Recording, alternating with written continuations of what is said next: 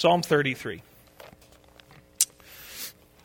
So we're continuing our series on theology for life. We're taking different the basic Christian doctrines and explaining them and then seeing how they apply to the way that we live as Christians. A lot of believers have divorced the study of God with a life lived for God. In fact, even in Christian bookstores, and I have nothing against Christian bookstores, we need more of them. But there's usually two categories. One category of systematic theology, and then on different shelves they have Christian living. And while we need to be in both of those books, when we look to Scripture, we find out who God is, we study what He's revealed about Himself and His church and His world and the Scriptures. We discover that all of those things have implications for how you and I live, how we treat our spouse, our children, our friends, other Christians, even people outside of the church, how we engage unbelievers. All Christian theology informs all of Christian living. So tonight we come to creation. Creation. The doctrine of creation, how God did it, and why it matters. So, Psalm 33, let's look at verses 6 through 9. Don't miss the awe and the majesty of the vision that the psalmist gives us in these lines. Verse 6, by the word of the Lord were the heavens made, and all the host of them by the breath of His mouth. He gathereth the waters of the sea together as an heap. He layeth up the depth in storehouses. So, verse 8, let all the earth fear the Lord. Let all the inhabitants of the world stand in awe of Him. For He spake, and it was done. He commanded, and it stood fast. The Lord bringeth the counsel of the heathen to naught. He maketh the devices of the people of none effect. The counsel of the Lord standeth forever, the thoughts of His heart to all generations. The doctrine of creation, just in these few verses, give us a vision of God that is so big that all the plans of those who oppose Him amount to nothing. How can David say, when you think of Israel before David's rise to power, before Solomon's ascendance, before Israel becomes as powerful as it would, how can David talk about the heathen? That is, these other powerful pagan nations and tribes. How in the world can the psalmist say that all of the counsels of these kings comes to nothing? Because of verse 6. By the word of the Lord were the heavens made. If this God spoke everything into existence, then all of the ideas and all of the devices and the plans and the intents of those who oppose Him will in the end come to nothing. That's the vision of God we get with a biblical doctrine of creation. So Lord, help us as we look to Your word tonight. May it feed us as You, its author, are the bread of life. May it sustain us and quench our thirst as You, its author, are the water of life.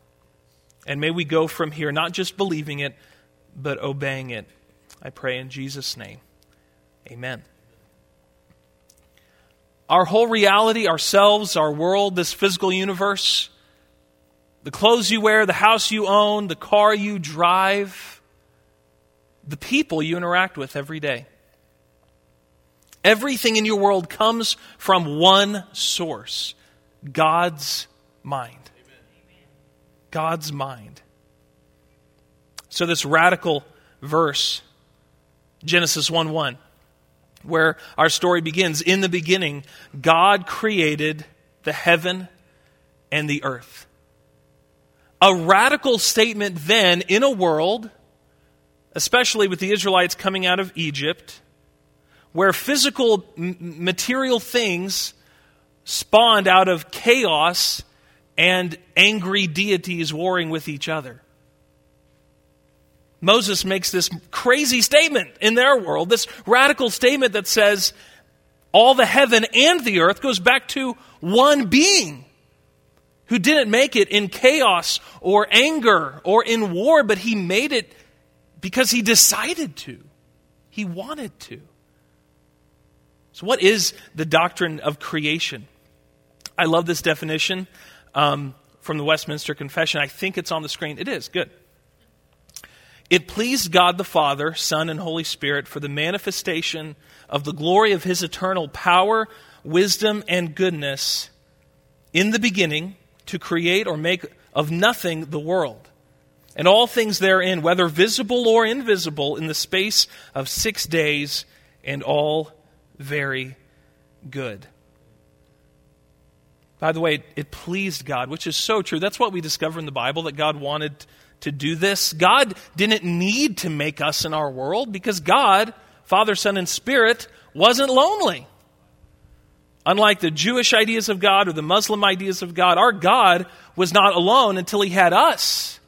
He always had Father, Son, and Spirit. So God didn't need to make us. He wanted to make us. He wanted to make us. So really 2 questions that I'm going to ask tonight. How did God create? And number 2, how does this doctrine make a difference? So in other words, how did God create, number 1? And then number 2, why does it matter? So first of all, let's answer that first question. How did God create? We're going to answer this in 2 ways. Number 1, God created the universe out of nothing. He created the universe out of nothing. This jumps out at us from Psalm 33. By His word, by His speaking, the heavens even are made. Unlike us, God doesn't start with something and change it around and rearrange it to make something else. That's how we make things. He started with nothing and made everything. Out of nothing, or ex nihilo. That's the idea, that God starts with nothing and made this world. John 1:3, all things were made by Him. What do you mean by all things, John? And without Him was not anything made that was made. All of this world was created by God. Some of you are good at making stuff. Some of us aren't good at making stuff. Some of us are so bad at making things that we take it out of the box, we don't follow the directions, or we try our best to follow the directions, we build it wrong, we damage it so that it's irreparable, and we throw it away in our neighbor's dumpster and go back to Walmart and get another one before our wife finds out. Right? Or it's not just me. Some of you are more creative than I am. Although my wife gives me a hard time because for some reason I can build Legos. I can't build anything useful around the house, but I can do Legos okay. I don't know why that is. I really don't. Some of us are good at making stuff. Some of us aren't. But even the most creative among us start with things, right? The best artists in here start with a canvas. And you didn't speak that canvas into existence. You went and bought it at the store. No, we take things and we rearrange them. Our creativity has limits, and in this way, we are so very different from God. C.S. Lewis, in his letters, writes this: we, even our poets and musicians and inventors, never in the ultimate sense make things. We only build. We always have materials to build from. Even at our most creative, we don't make things like God makes things, because God makes things out of nothing, and this universe came out of nothing. Number 2, so number 1, God created this universe out of nothing. Number 2, God created mankind in a distinct, personal way. Now we're going to talk about this more in a couple of weeks when we return to our series. We're going to talk about what it means for God to make us in His image. We're going to have a whole lesson on that. Because the doctrine is deep, and there's so much application that flows out of knowing and really believing that I'm made in the image of God and that other people are made in the image of God. So that's going to be a whole sermon on its own. But we can at least notice tonight that God created mankind in a distinct personal way. That is, mankind is set apart from the rest of creation. Genesis 1, 26 and 27. Genesis 1, 26, 27. God said, "Let us make man in our image, after our likeness, and let them have dominion over the fish of the sea, and over the fowl of the air, and over the cattle, and over all the earth, and over every creeping thing that creepeth upon the earth." Verse 27. So, God created man in his own image. In the image of God created he him, male and female created he them. Chapter 2, verse 7. "And the Lord God formed man of the dust of the ground, and breathed into his nostrils the breath of life, and man became a living soul." The way God created us, as told in the Genesis story, is so unique compared to how he created the other things. When God creates sea life, he talks to the waters, as it were. And he says, "Let the sea bring forth abundantly." In other words, let the waters yield these sea creatures. When God wants to create land animals, he tells the earth to bring forth every living creature. So he talks to the waters, he talks to the earth, but something different happens with man. Man is not created like these other things indirectly. But instead, man is a direct creation of God. It's not let the waters or let the land, but he says, let us. Let us. God, in other words, did not set the universe in such a way that we would begin to exist. God decided to create us directly. We are his own canvas, his own special work of art in a way that the snail is not.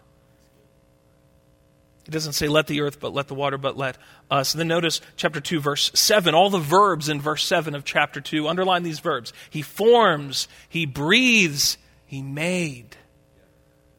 Moses is emphasizing the care and attention and time that God takes in creating us in such a way that he didn't with other lower forms of life. So God created everything out of nothing. And then number 2, he created us in a distinct personal way. That's question 1. Now I want to spend the rest of our time talking through question 2. That's how God created, but why does creation matter? Many Christians are familiar with the doctrine of creation, the basic facts of creation. We know God is the maker of heaven and earth. We know God made the world and everything in it. We get it. Christians don't typically buck against that. In fact, you may be wondering, from what I have said so far, if you've been raised in the church, if you're familiar with Christianity, you may be wondering so far why we are wasting a sermon on such a basic issue. After all, David, I learned this from a flannel graph. Right? If you grew up in a Baptist church, you learned about the 6 days of creation on a flannel graph before you were even potty trained. You knew all the 6 days and what things were made on the different days. I mean, we've got this down, right? Christians, if you look at social media, Christians talk about creation all the time. It's typically the when of creation, not the how and the why. I think it's because when we get into the why, it's a little more challenging for us spiritually, but it's easy to talk online about the when and not be challenged in how you live your life. So a lot of Christians spend a lot of time doing that. But why does creation matter? Like, how does this affect me as a Christian? If the doctrine of creation was taken out of the creeds, was taken out of our church's statement of faith, was taken out of the Christian consciousness, how would I live differently? Would I live differently? Would you live differently? There's the child who asked his father after he heard a message. He asked his father who was preaching, "So what?" We may ask the same question of the doctrine of creation. What is the so what of creation? Or is there one at all? Well, I think there is a so what of this theology. And I want to talk about 5 different things, 5 reasons that the doctrine of creation matters in your life. Still with me? All right, number 1, the doctrine of creation means that God is the ultimate owner of everything. God is the ultimate owner of everything. Romans 11:36, for of him and through him and to him are all things. You see, believing in creation is much more than having a certain perspective on the origin of the world. Now that's part of the package, right?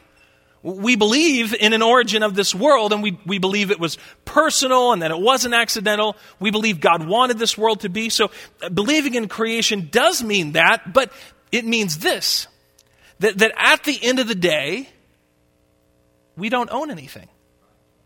Ultimately. We don't own anything. Ultimately. Paul starts the church at Corinth, but who is this? He doesn't see himself as the owner. He calls himself a steward. Right? That's how he looks at church leaders. And this is really the case with everything in our lives that we are tempted to think that we have ultimate ownership of. Things that we think that we have the rights to. If creation is true, then this world is not full of objects and people that we can lay claim to if we use our power. No, if the doctrine of creation is true, all of the objects and all of the people in my life are owned by God. And I should treat them as such. Think about this.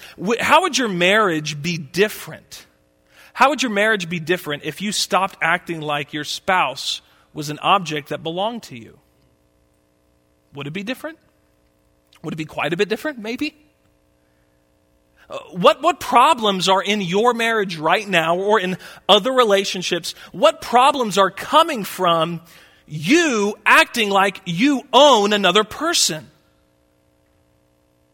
See, if we view people as if we own them, we will flip out when they don't do what we want them to do. Right? Because they're ours. They belong to us. We can demand that they follow all our expectations, that they meet all of the demands that we have conjured up in our hearts, because they belong to us. But what if your spouse doesn't belong to you? What if your marriage doesn't belong to you? What if your marriage is actually something that God owns? It's a God thing, and you have to treat it like it's God's and not yours. Would that change how you treat your spouse? Would it? If creation is true, it means your children don't ultimately belong to you. You parent them, you love them, you hopefully evangelize and disciple them, but you don't own them. Did you know that they don't exist to make you happy? They don't exist to meet your needs. Or to give you a chance to change things about your own childhood that you're dissatisfied with. Because they're not yours. God made them. God owns them.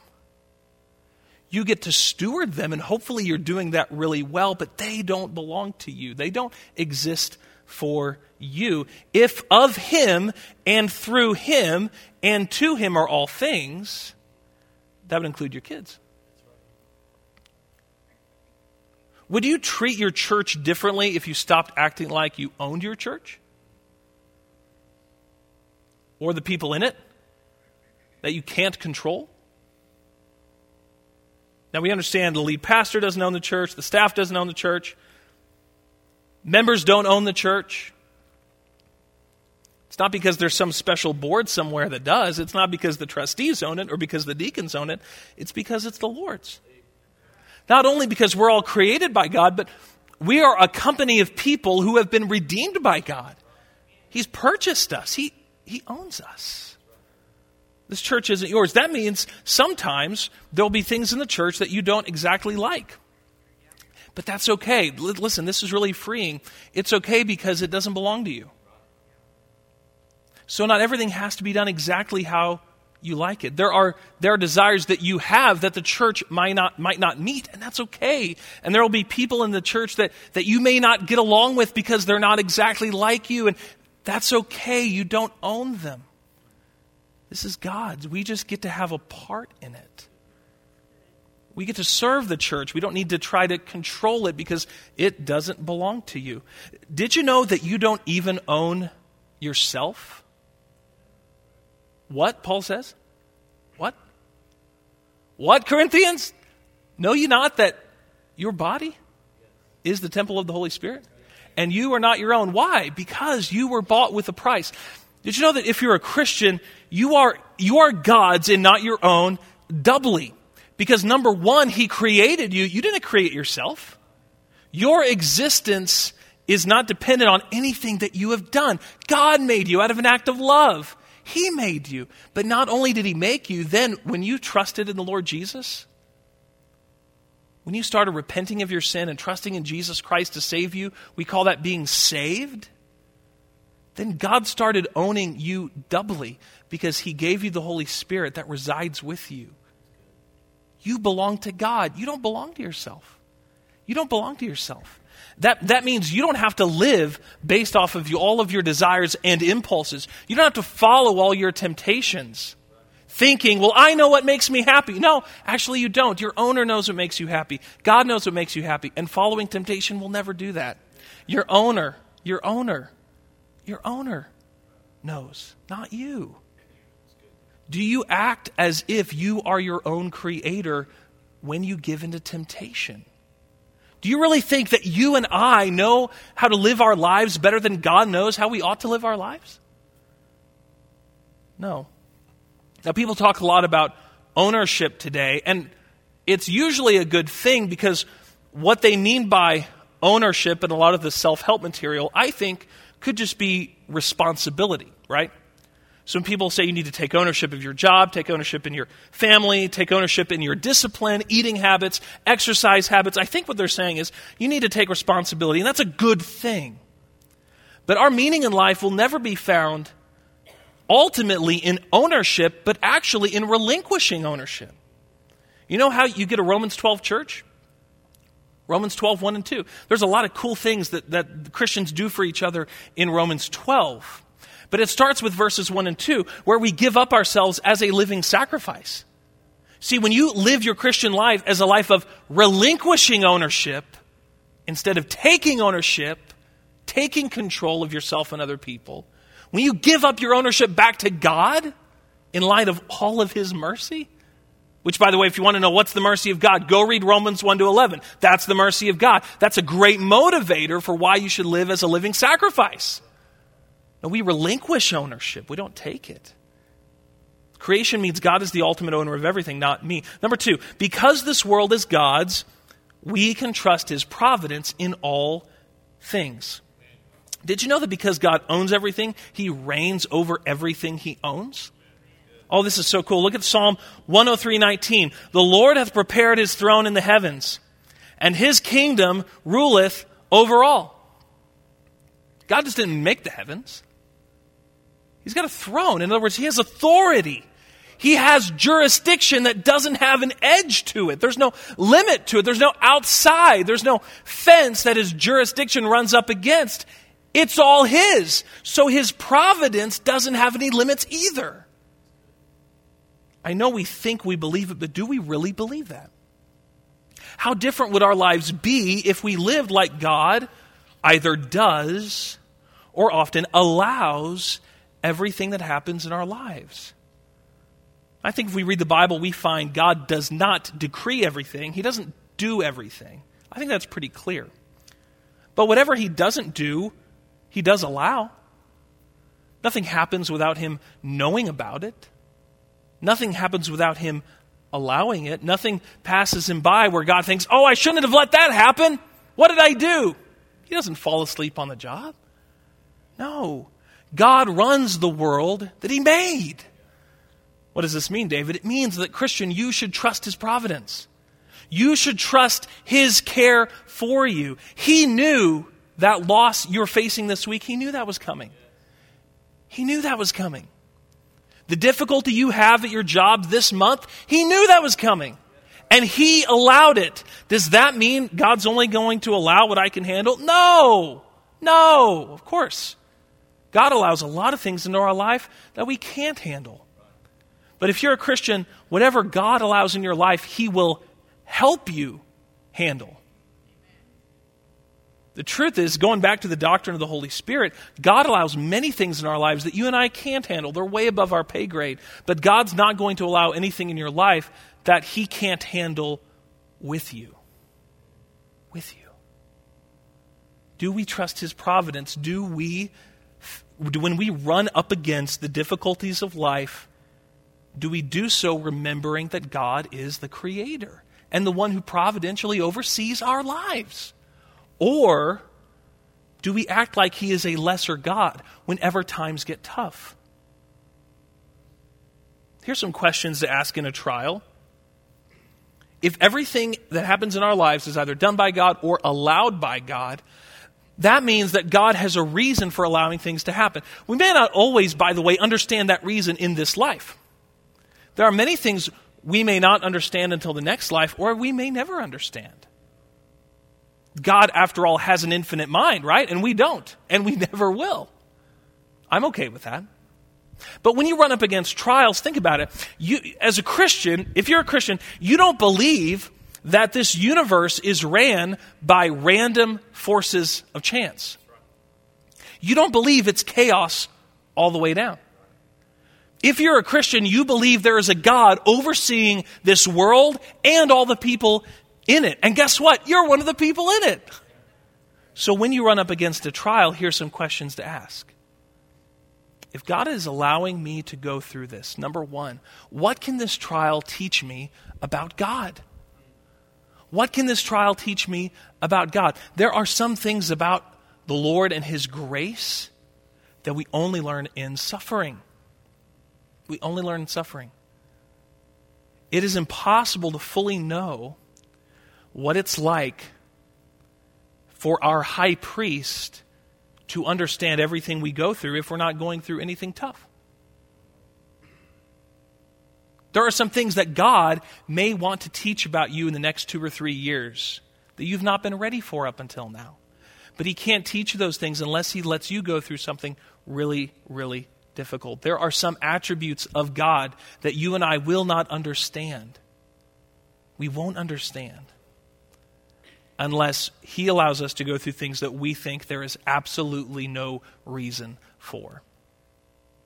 That's just the way it is. Man, how do you think Hosea felt about his marriage? Right? Like if we could time travel and bring somebody from the Bible back to do a marriage conference, it would not be Hosea. It's like, don't book that guy. His marriage sucked. And he knew it was going to be terrible, right? What do we learn by reading the prophet Hosea? There were things that Hosea learned about God and his faithfulness to Israel, who was unfaithful.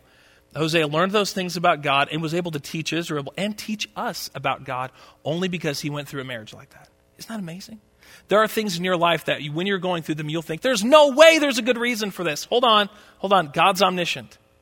Isn't it possible God knows some reasons for a trial you're going through that your mind just isn't infinite enough to grasp? In other words, if you're a Christian, shouldn't you believe God knows things that you don't know? No, ask number one, what can I learn about God in this trial? Number two, when you're going through a trial, ask, how is God sanctifying me? How is God going to make me more like Jesus as I go through this trial? Number three, ask about empathy. When God allows providentially something in my life, if he's the creator, he's the overseer of this world, if he's going to providentially allow this in my life, is he allowing me to have more empathy with other people who have experienced this? I don't know what it's like to lose a child. Brother Bill and Miss Katie do.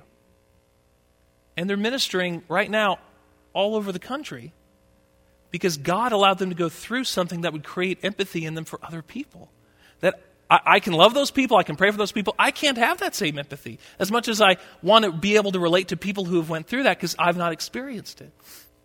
When you go through a trial, ask, is God using this to create empathy in me? And then number 4, ask, is God providentially allowing this into my life so I can learn how to rely on him more? In other words, will I depend on God more as a result of going through this? I'm not saying that God in his providence will always give you an answer for why you're going through something. What I'm saying is he has an answer. He may not share that answer with you, but he has one. All right, number 3.